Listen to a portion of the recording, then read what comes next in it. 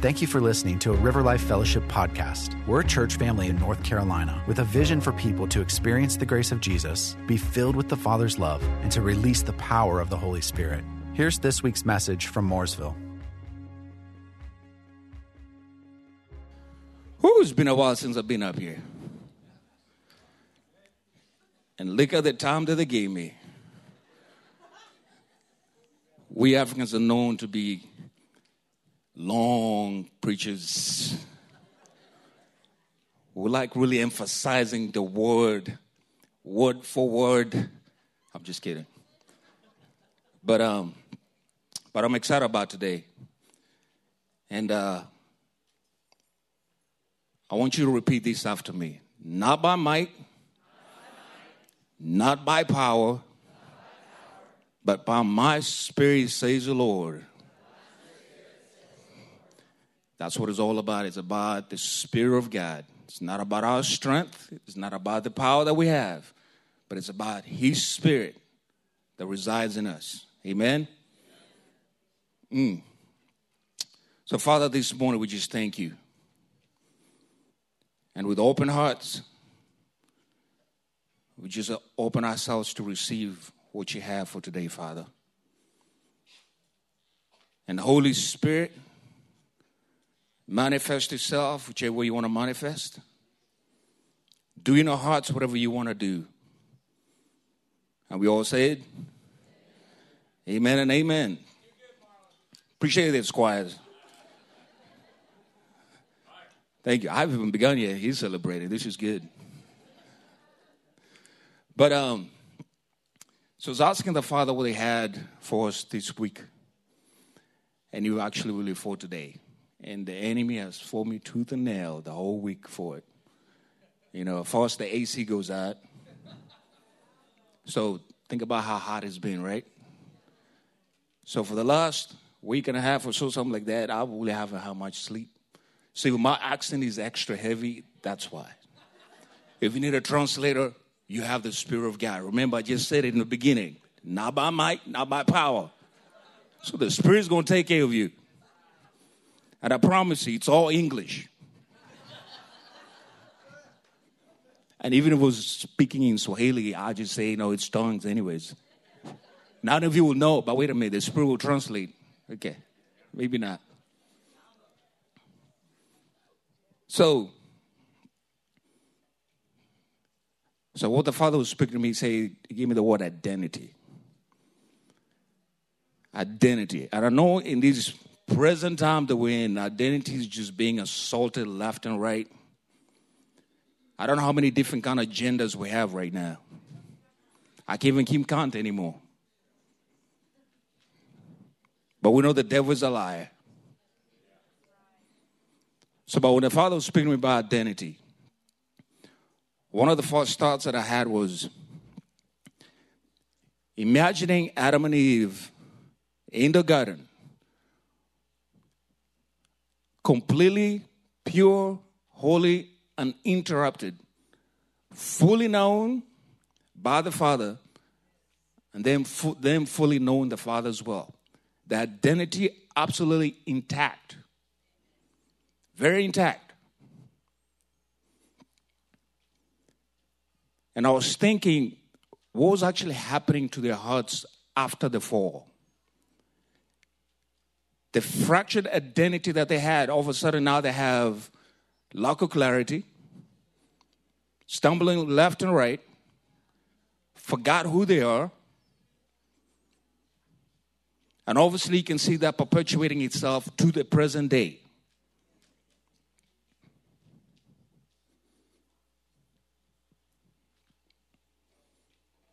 So today I just want to come from the angle of the Father's heart. The Father heart of God. And speaking about identity from the Father heart of God. Amen? And Tommy, I'm talking about the heart. Not like injury, heart. Do you catch that? Sound the same? Some words are really hard for me to pronounce. Like B-I-R-D and B-A-D. When I say it, it sounds about the same. Most people are like, are you saying bird? Are you saying bad? I'm like, both? I don't know. I'm like, you can discern that, right? Anyways, but I do want to come from the Father heart of God. And what I want to start with is just begin with a lie. Okay? Just to make it clear, what was the lie? I'm sure you all read Genesis over and over again, so I'm preaching to the choir at this point. But I want to start from that part. And this is from Genesis 3, 1 through 4. And I like using the New Living Translation. It's my kind of translation. Simple English, straightforward. And I don't have to try to decipher words in there. And it says this. And the serpent was the shrewdest of all the wild animals the Lord had made. One day he asked the woman, did God really say you must not eat the fruit from any of these trees in the garden? Okay, I want you to think about that. Did God really say? Posing a question, right? And remember, he was shrewd. And I'm going to define that word a little bit. I'm not an English person, Andy, sorry, because I know you vocabulary connoisseur. So I'm going to give him a best shot. Okay? But remember that word. He was the shrewdest. Then he goes on to say, of course, we may eat, his response, of course, we may eat from the fruit, we may eat fruit from the trees in the garden. The woman replied, it's only the fruit from the tree in the middle of the garden that we're not allowed to eat. God said, you must not eat or even touch it. Just think about that. You must not eat or even touch it. If you do, you will die. So the Father heart of God, right? Very clear. Because Eve knew that part. It's very clear what he was specifying. All right. So I want to go back and look at and keep on going to verse 4. And he says this. This is the serpent. He says, you won't die. The serpent replied to the woman, God knows that your eyes will be opened as soon as you eat it, and you will be like God. First assault. First lie. And you'll be like God. Very enticing. Knowing both good and evil. Knowing both good and evil. Meaning that whatever you have from the Father, you have to question that, really. Because what if? Did he really say that? But what if there's another alternative, another possibility, something even better? He's holding out on you in this part. Because he ain't going to die. Surely not. But as a matter of fact, you be like him. I remember what I said, identity. So let's look at the word shrewd, right?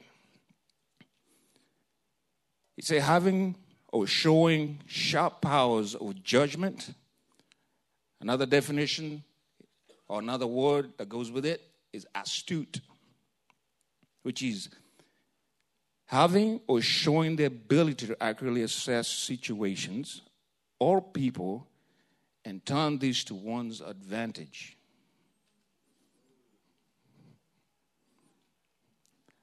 So the devil is not as dumb as we think that he is.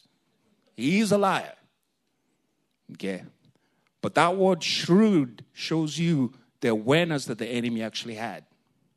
Fully aware.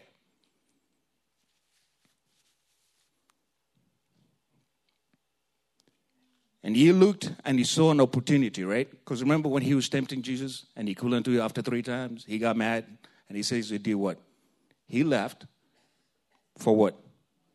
Another opportune time. Okay? Opportunity. All right. I'm not going to read the list of words. I was actually showing you to the mirror. It's like, I'm not sure where you're going with this stuff, but that's a lot of words. But just talk about shrewd. Okay? It's sharp, acute, intelligent, clever, canny, perceptive, observant, wise. Then it goes again and says, cunning, artful, crafty, calculating, disingenuous, which is pretending to know more than you really know, but disguising it as such. Because if you notice the way the devil came to her, like, with this humble, contrite heart, did he really say that? I mean, you're really not going to die. Anyways. Then the last word that caught my attention about the shrewd part that is related to it is the word sapient, like Homo sapient. And it says wise or attempting to appear wise. Wise or attempting to appear wise. And if you notice, with the enemy himself, the first thing he did was he came without wisdom. And then as he was speaking to Eve, he was attempting to look like he was being wise. Remember, the devil is a liar. So did Eve have to take the bait? No. But did the enemy package it in a manner that she was convinced that this is the right thing to do?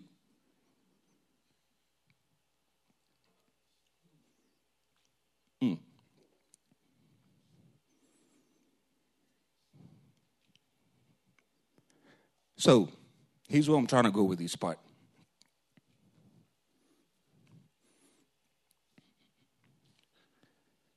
The enemy knew exactly what he was going to offer Eve. On the front end, it looked like it was the best possible thing that she can have. Okay? And when I say Eve, I'm talking about Adam and Eve because he was part of that. Okay? So the enemy knew behind his hand, it was the real deal that he really had. What he was presenting was the facade and the appearance of wisdom. The appearance that there's something here that you're missing. And I know more. If you do try it, I promise you, you'll get to know more. You're going to be exactly just like God. But behind his back, he was holding exactly the ace that he was actually offering. Because I'm sure as soon as Adam and Eve had that fruit, boom, he said, this is actually the real package that I have for you.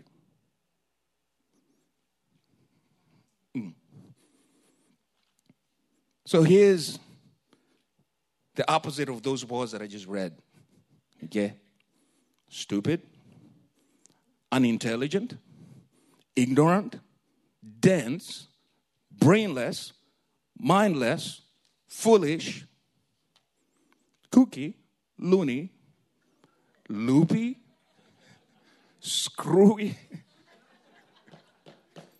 Gosh, Lord bless the English language. There's other ones, yeah, I'm not sure I'm going to say them. But I'll leave those ones. You can go look it up. Okay? Google's really good at that.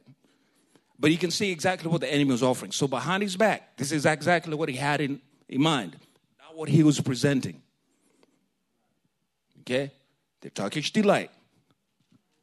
But it's not really. So that's what he actually offered to mankind. And if you notice, you can see that struggle throughout history. Okay? And if you have kids, I am sure you've experienced some of that. Okay? As a father or as a mother. Sometimes they make decisions and you're not sure what's actually happening in their mind. Okay, you can actually see that part. So in my heart, I wonder what was going through the father's heart. You know? And obviously, me as a father, I'm limited, right? So if my kids make mistakes, sometimes I'm not as gracious, okay, as understanding either. That's why you have a wife, because she can let you know when you're coming after her kids. Amen?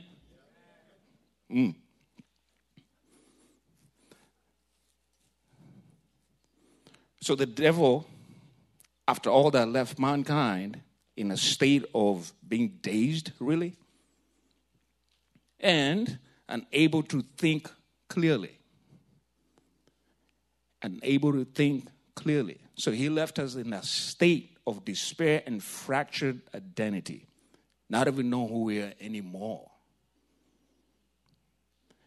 I can see the agony that was going through Adam and Eve. Just think about the sweet fellowship that they had. And the moment they took the bait and took the lie, the devastation, because they looked at their own kids, Abel and Cain, and they see the fruit of what is actually happening. And I'm sure in their mind, it's like, probably regret, probably shame, sadness, heart. All sorts of emotions going through. Just because of that one choice.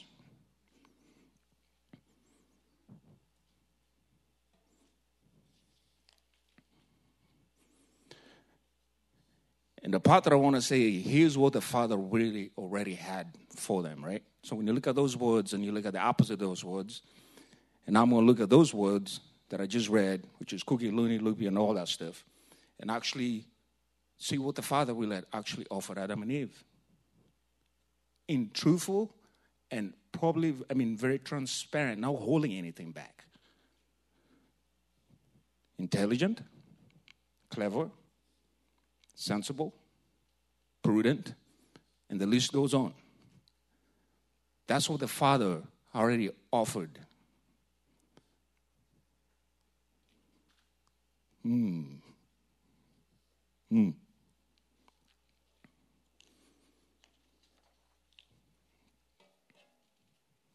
getting somewhere.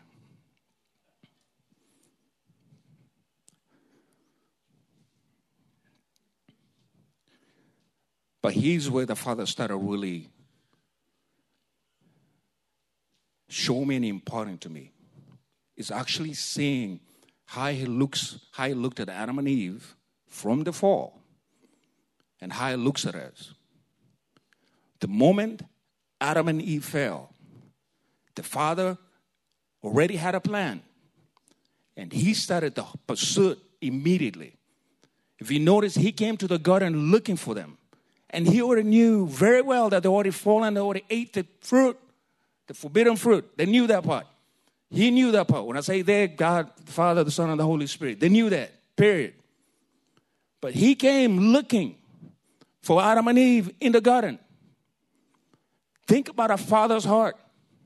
That's a good daddy who says, I know that I've seen my kids have made a mistake, but I'm still going to pursue them.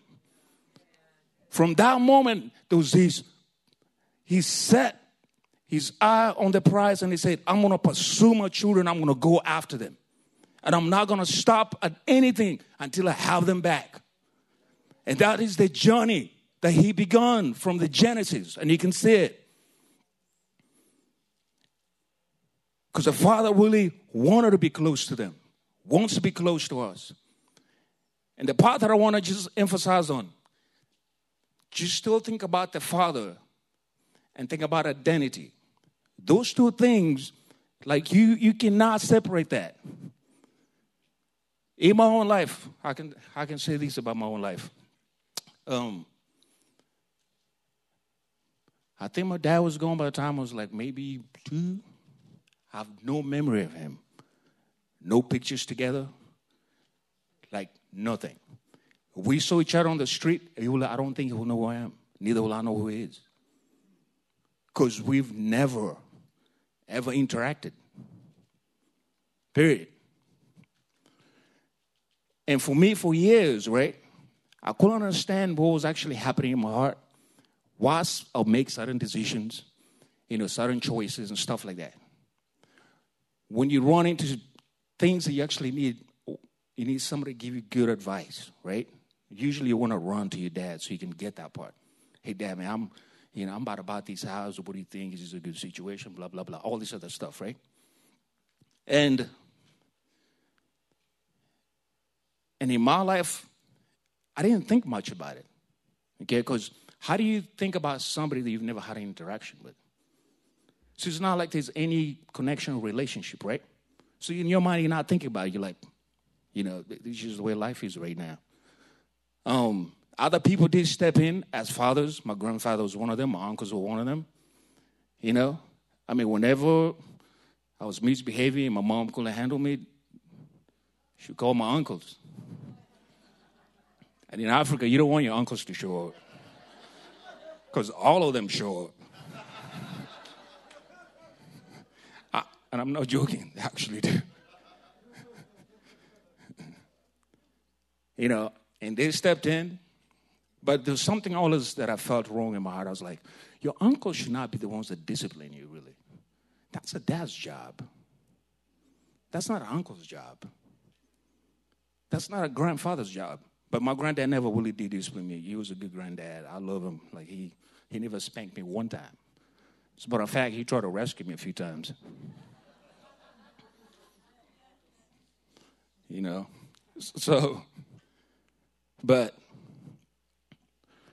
But not having that awareness until later, when they had this anger that would just bubble up at different times. Like if I feel cornered, I just get angry. And the reason for that is the only way of escape. I want to escape this situation right now. I don't know what to do. I don't know how to handle it.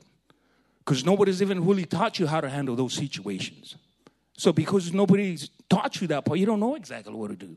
So you only do what you know with your emotions. I feel threatened. Even though there's no threat, I need to get out of here. The best way I can get out is just get angry. And if I get angry enough, this person is going to get out of my way. And then, but they might not even come back and talk to me no more. I don't have to deal with the situation.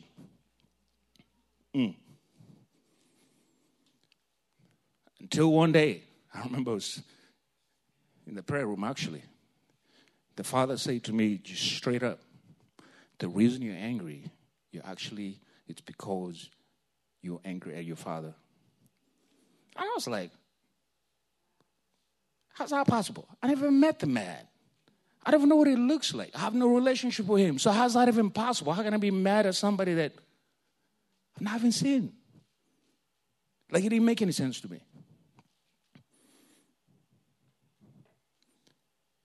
And the Lord was relentless in that pursuit. And he started bringing stuff up. Like, one of the first things that he brought up was this. I was thinking, like, when I got married, right? You expect your dad to be there. It's a big day. It's an important day, right? Boom. That's the first thought that came through my mind. And I was like, oh, my word. I got mad. And then I got sad. Then I felt shame. Like, when you go through these emotions. Then the second part, when my first kid was born, I'm like, they have a grandma, but there's no grandpa. And all these important moments in my life, he's missed all of them. Graduating from college, getting a decent job, trying to find out sometimes, okay, what shall I do here? What shall I do there? And then all those memories start coming out because I'm like, I've had nobody to really talk to. This should be his place. This is his place. And then that's when I started agreeing with the Lord so I can actually start receiving true healing. And this is something that the Lord did sovereignly. Okay? I'll talk to Byron and stuff like that. I'll talk to my wife and stuff like that. But this one day, the Lord just gives me a dream. And we just talked about dreams yesterday in the prophetic boot camp. And in this dream, I'm fast forwarding for the sake of time. And in this dream, it was a 3-story house. And I'm sleeping in the very top. And, and it's at night. In the dream it was night and stuff like that. So I was in my bed sleeping, just, snoozing away. And I thought somebody tried to break into the house. And I'm like, so I get up and I'm looking around. I'm trying to figure where it's coming from. And I'm like, but I'm all the way in the 3rd floor. Who's crazy enough to climb 3 floors to break into a house? Wouldn't it be easier to go through the fast floor? And that was a different meaning part of the dream. But the window burst open, and somebody walks in. And since, when it's at night, you can see the moonlight and stuff like that, so, but you can't really see the figure that well. Until he came towards where the moon was, and I could see half of his face. And the first thing I said is, Dad. Like I knew it. He pulls out a knife, and he starts coming after me. And I held him, and I held the knife, and I said, listen, not today. You're not going to ruin my life this way. Not today. And I fought with him, and I threw him out the window. When I woke up, I was sweating, but immediately the pain, the anger was gone.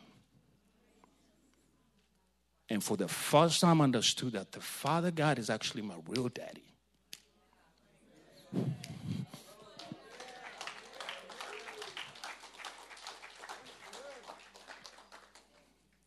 Whew.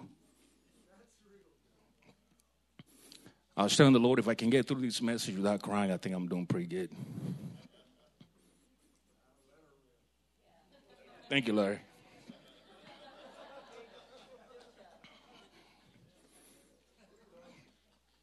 But that was a defining moment in my life.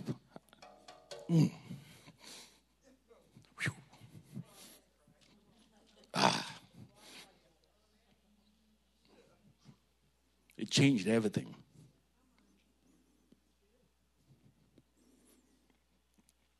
And all of a sudden, my identity that was so fractured started coming together.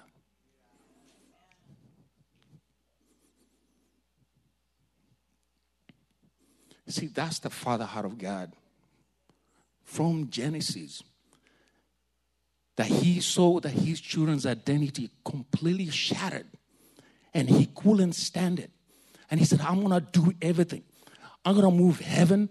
I'm going to move hell. I'm going to move earth until I get to my kids.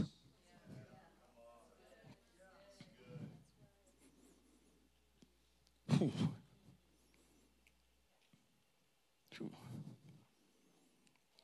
I'm going to skip a few of these verses because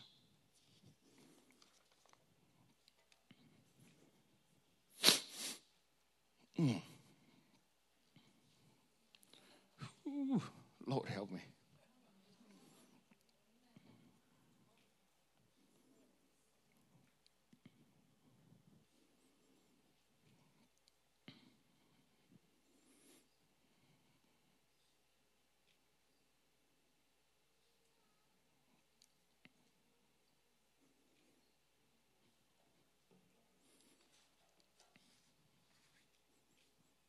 Yeah, I'm just going to go to Genesis 3, 14 through 15.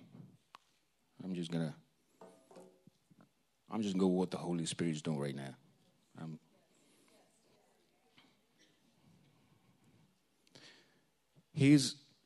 I want to emphasize the importance of how the Father uses prophetic words to heal and mend your identity.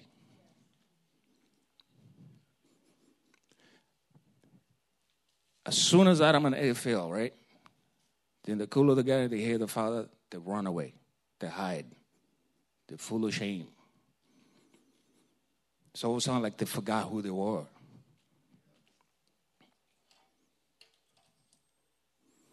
And here's what he says in Genesis 3, 14 through 15. It says, and the Lord God said to the serpent, right? First prophecy to the serpent. It says, because you have done this, you are cursed more than all animals, domestic and wild. You will crawl on your belly, groveling in the dust as long as you live. And I will cause hostility between you and the woman. He will strike your head, and you will strike his heel. That prophecy was from the Father's heart, saying, here's what I'm going to do. First, I'm going to curse the thing that cursed you. Then second part, I'm going to give you a word, and this will be your liberation. This will be where I'm going to begin to start setting you free and start absolutely healing your identity.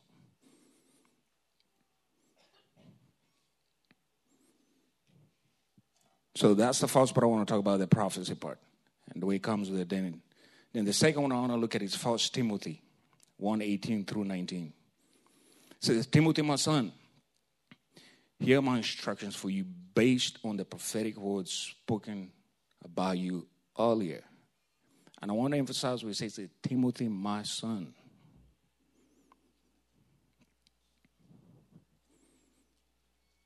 So may they help you fight well in the Lord's battles. Cling to your faith in Christ and keep your conscience clear. It was so important that Paul wanted to remind Timothy, remember those prophecies you're given so you don't forget who you are.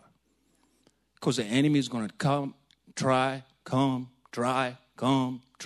to absolutely steal that over and over again. Because he's always looking for an opportune time to try and come and fracture your identity again, over again. Seeking that opportunity. And he got here, Paul saying, do not forget those prophetic words that were spoken to you, because they will help you in the battles to come. So don't forget who you are. Do not forget who you are. That's why I like the Lion King, Mufasa. He's looking in the water and he's so lost as a son because his dad is dead. But his dad appears and this guy says, remember who you are. And from that moment, he remembered who he was and he was able to go back home and actually set things right. That's what your identity will do for you. You can walk in absolute confidence because you know who you are in the Lord. And this is what was in the Father's heart from the very beginning. He started pursuing us, relentlessly pursuing us. So he gave that false prophecy. Hey, listen, here's what is going to happen to you, serpent. You're going to crawl. You're going to experience most terrible things. But yet, the woman is going to have a child. And this child is absolutely going to crush you. He's going to crush you. Now, I'm sure Eve was not really thinking what that actually fully meant. Because when you're in that place of despair and fractured identity, it's hard for you to comprehend what that is. But when it does happen, then you start understanding, oh, wow, Father, you've been here all along. You've been saying this all along. And it's the same things like when Jesus says stuff like, listen, I'm telling you this ahead of time so that you may believe when that stuff happens. So that you may know that I'm in you and you're in me.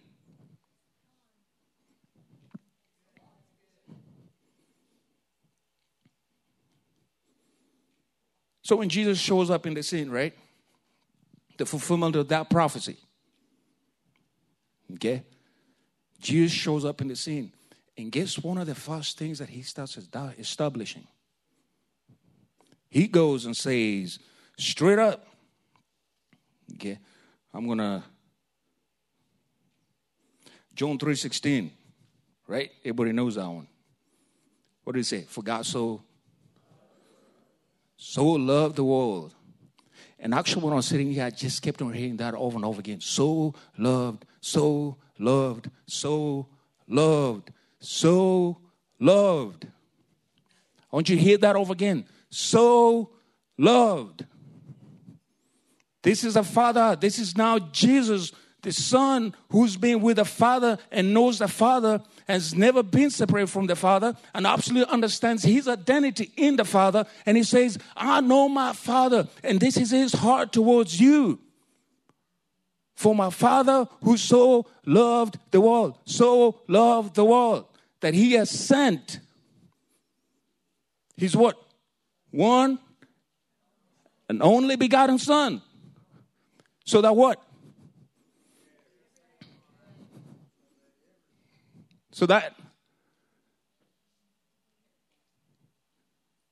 everyone who believes in him will not perish but have what?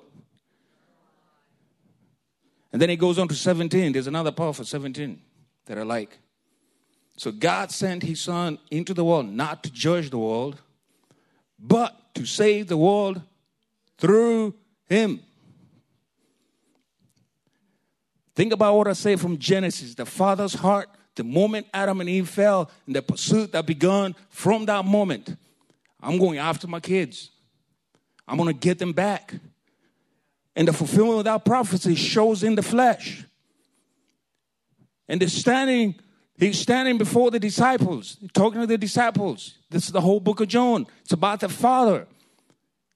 Jesus establishing that, saying, this is the Father. This is what he is like. This is how much he loves you.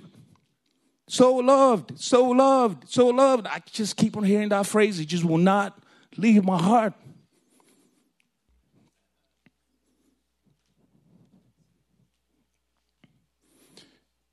And you have, the disciples over there just trying to figure out. Put this phone over here. I don't need that no more. I know I'm kind of jumping around back here, but she's doing great. She's bearing with me because I'm going back and forth. Because I'm just going with the order the way the Holy Spirit wants me to do it in, rather than the order that I had it in. Okay, so here's John 14:8-9, right? Here's Philip, right? You all know the story. I don't want to read the whole thing until what Philip was saying. So here goes Philip. Philip goes, Lord, show us the Father and we will be satisfied.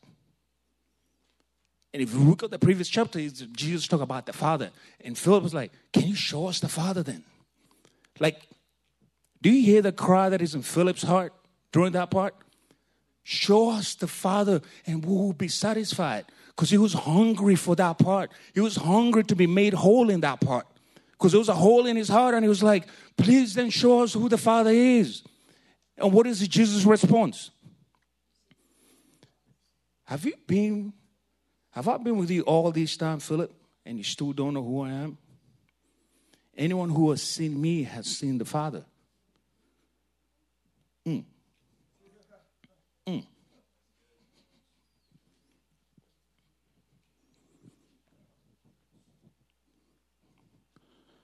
The word that was spoken became flesh and is standing in the midst of man and declaring, this is what the Father is like.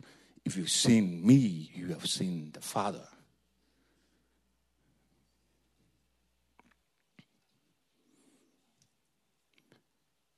Because you say me and the Father are completely alike.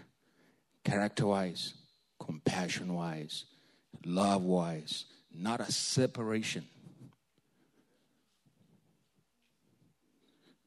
Because the Father is in me reconciling the world to himself. Because the Father is in me reconciling the world to himself.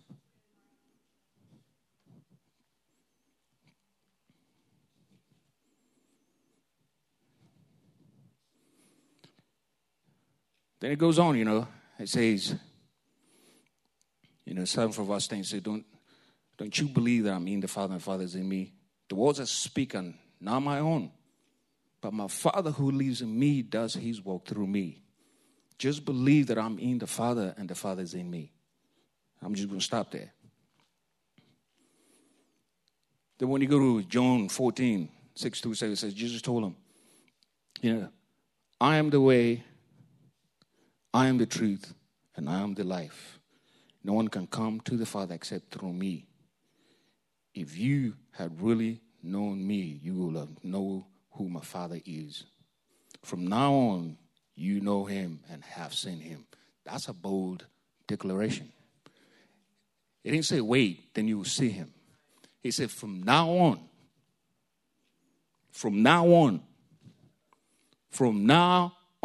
you know him and you have seen him.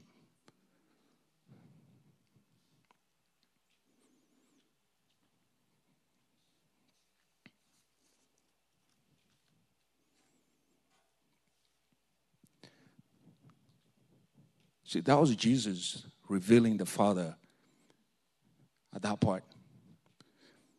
And this is the Father himself showing his pursuit from Genesis, chasing after his kids to reestablish their identity. And you can see that through Scripture, through the Old Testament, that hot pursuit, all those prophecies about the coming Son. When you start seeing those things, all of a sudden the Bible makes sense in a whole different light. Because now you fall in love with the Father even deeper. Because you can see the pulsating heart that was in him saying, I'm coming. I'm coming. I know you're hurting. I know you don't know who you are anymore. But I'm coming. And I'm going to find you. I'm going to find you. And when I find you, I'm going to let you know who you are. Because I know how I made you, how I created you. I know who you are. That's what the Father said. I know who you are. And because I know who you are, I'm the only one that can absolutely establish that identity and heal that part of your heart. That you may know and walk in confidence as a son. Sacrifice one son for many sons. Because he said for once. The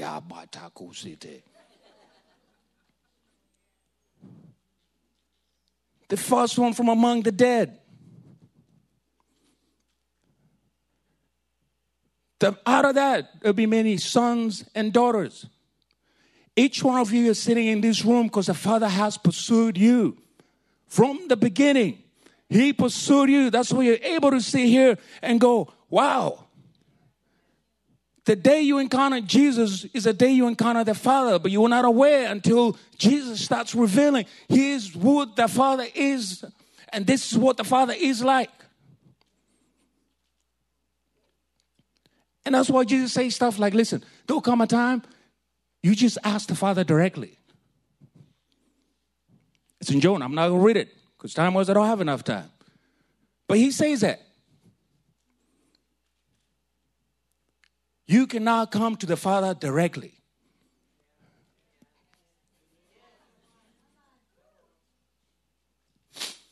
Whew.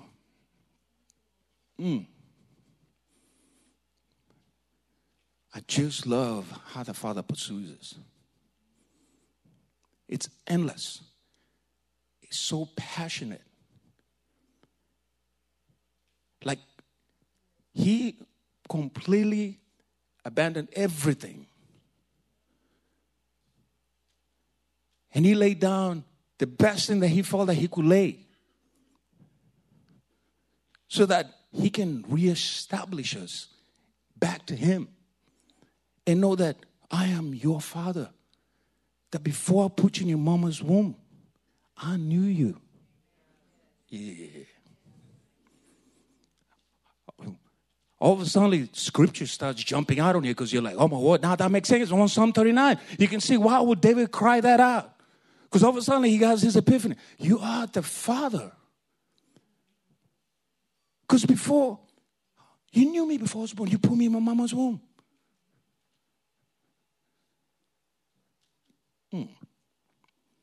What did he tell Jeremiah? These are Bible quiz. The prophecy that he gave to Jeremiah. Before I formed you, I knew you. And I'm doing what? I'm sending you to the what? Nations. It's like identity established, boom, the sending out happens. Identity happens, boom, the sending out happens. Because now you know who you are.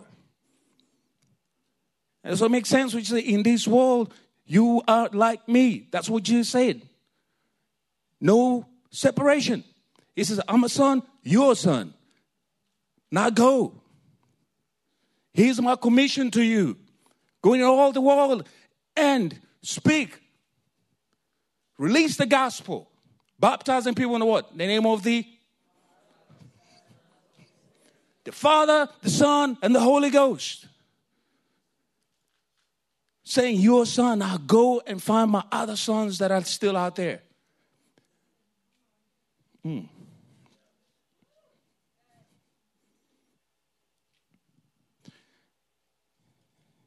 here's the beauty of the Father too, you know. Just when you think that, talk about his extravagance. And declaring his love and establishing identity solidly in him.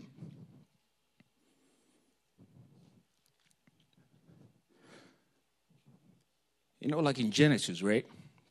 He's a man who's already, I'm kind of going back and forth there again. Okay. Genesis, right? Still, I think it should be Genesis 2 this time. Yes, Genesis 2.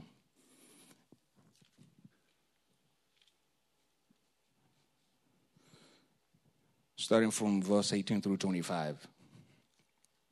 And I'm going to read this and I'm going to bring a parallel to the New Testament in the book of John. It says this, then the Lord God said, it is not good for man to be alone. I will make a helper who is just right for him. Okay, I want you to think about that word. Who's just right for him? Because it's not good for man to be alone. What did Jesus say to the disciples? I'm not going to leave you as orphans. It's not good for man to be alone. I am not going to leave you as orphans. Okay. So he goes through the whole shebang, creates all these animals, brings them to man. He gives them names. Nope, no good helper. No good helper. It's like you can have all the riches in the world, the sweetest cars you can ever have, but none of those are helpers to you.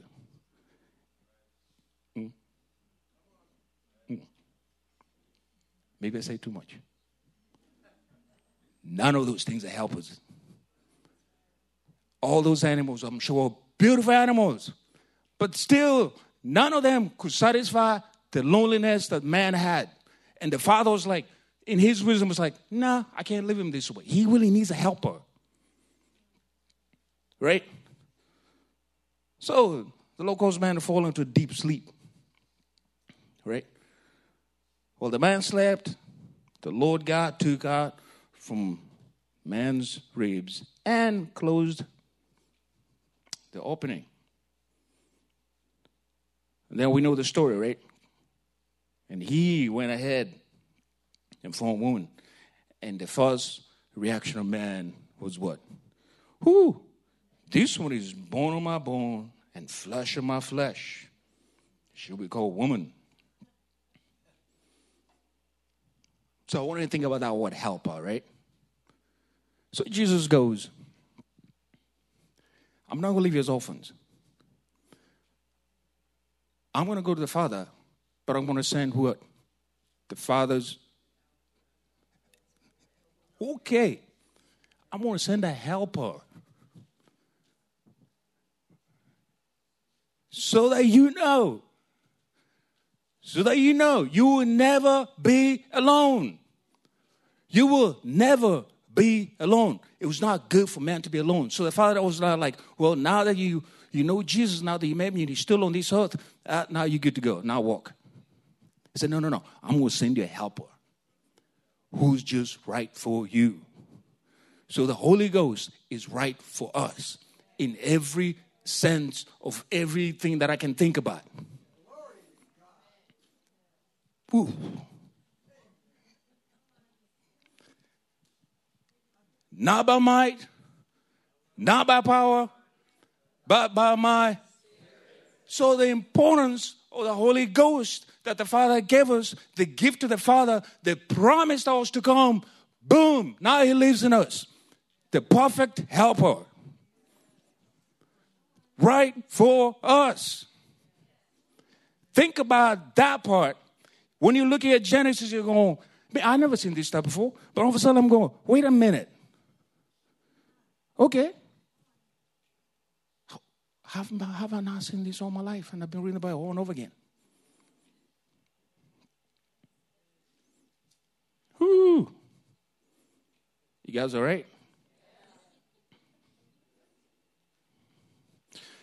So just so that you know that the African is not just speaking his own words. I like using a lot of scripture. And for the people, thank you. Because I know it's a lot. And I know when you hear me preaching, I meander around like a river. So you just got to keep up. Just put your sail up and let the wind blow and go with the river. That's the best thing I can tell you. Just go down with the river. If it's going downstream, just go downstream. If you don't have any oars, hey, the Holy Ghost Okay. And he says this in John 14, 16 through 18. And I will ask the Father, and he will give you another advocate who will never leave you.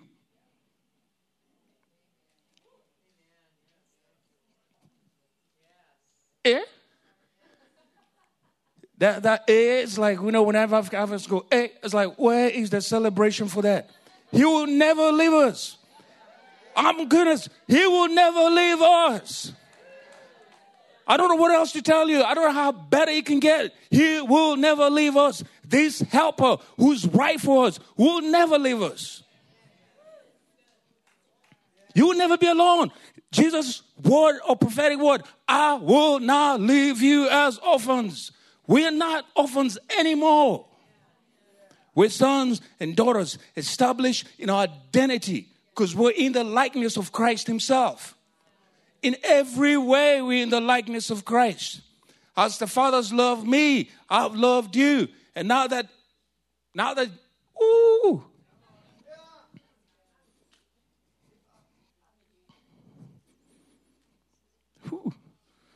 You got to go look at Jesus' prayer. I don't have enough time to read it. Look at Jesus' prayer, what he prayed for us. Not just for the disciples, but for us. His prayer. Father, may they be one with us as we are one.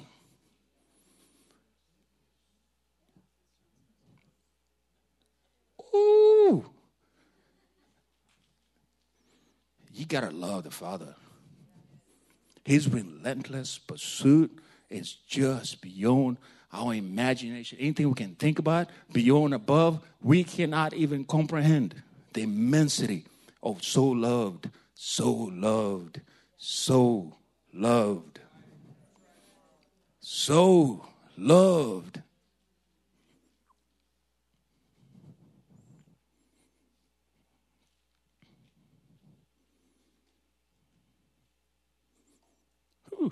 I'm not going to finish the rest of the verses on that one. But I want to finish with these two things.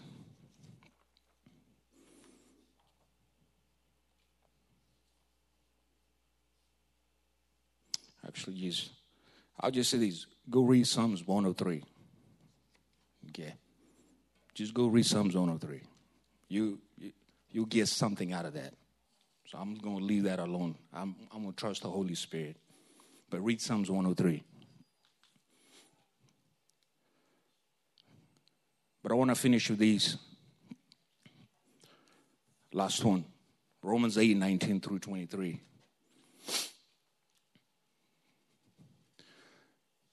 See, the eagerness of creations for the sons and daughters of God to be revealed is like the creation is groaning and pulsating for the sons and the daughters of God to be revealed. And today, the Father is just activating that part in us. That we are that. We are those sons and daughters who are being revealed. I'm not going to say that waiting to be revealed, who are being revealed. Every place that you go, whether you're conscious about it or not, you actually change the atmosphere in that space. With me teaching and stuff like that, I like playing worship music in my classrooms all the time. I put in really low music, like really low, they can't barely hear it. But here's what they keep on saying over and over again. I don't know what it is, Mr. Mogusu, but every time I come in here, I feel so much at peace. I feel like I don't even want to leave the classroom. I mean, can you go teach the other classes as well? I'm like, I can't teach English. I can barely speak it. I don't know about you, but I'm going to need something different from that. But hey, if they offer Kiswahili class, I will do it. That's a foreign language. You can, yeah. Petition administration. Please add foreign language, Kiswahili. I can teach you that one. But he says, for all creation is waiting eagerly for the future day when God will reveal who his children really are. Against its will, all creation was subjected to God's cause. Back in Genesis. But with eager hope, the creation looks forward to the day when it will join God's children in the glorious freedom from death and decay.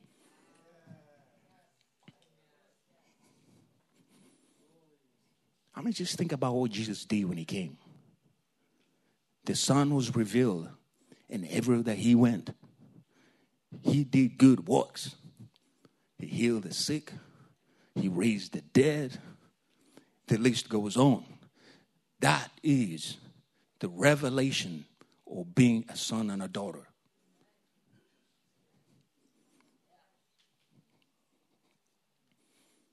So,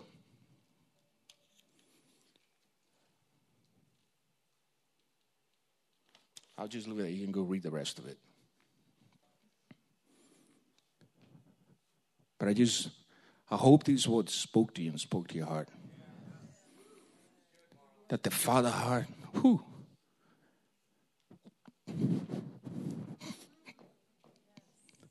He's so good. He's really good.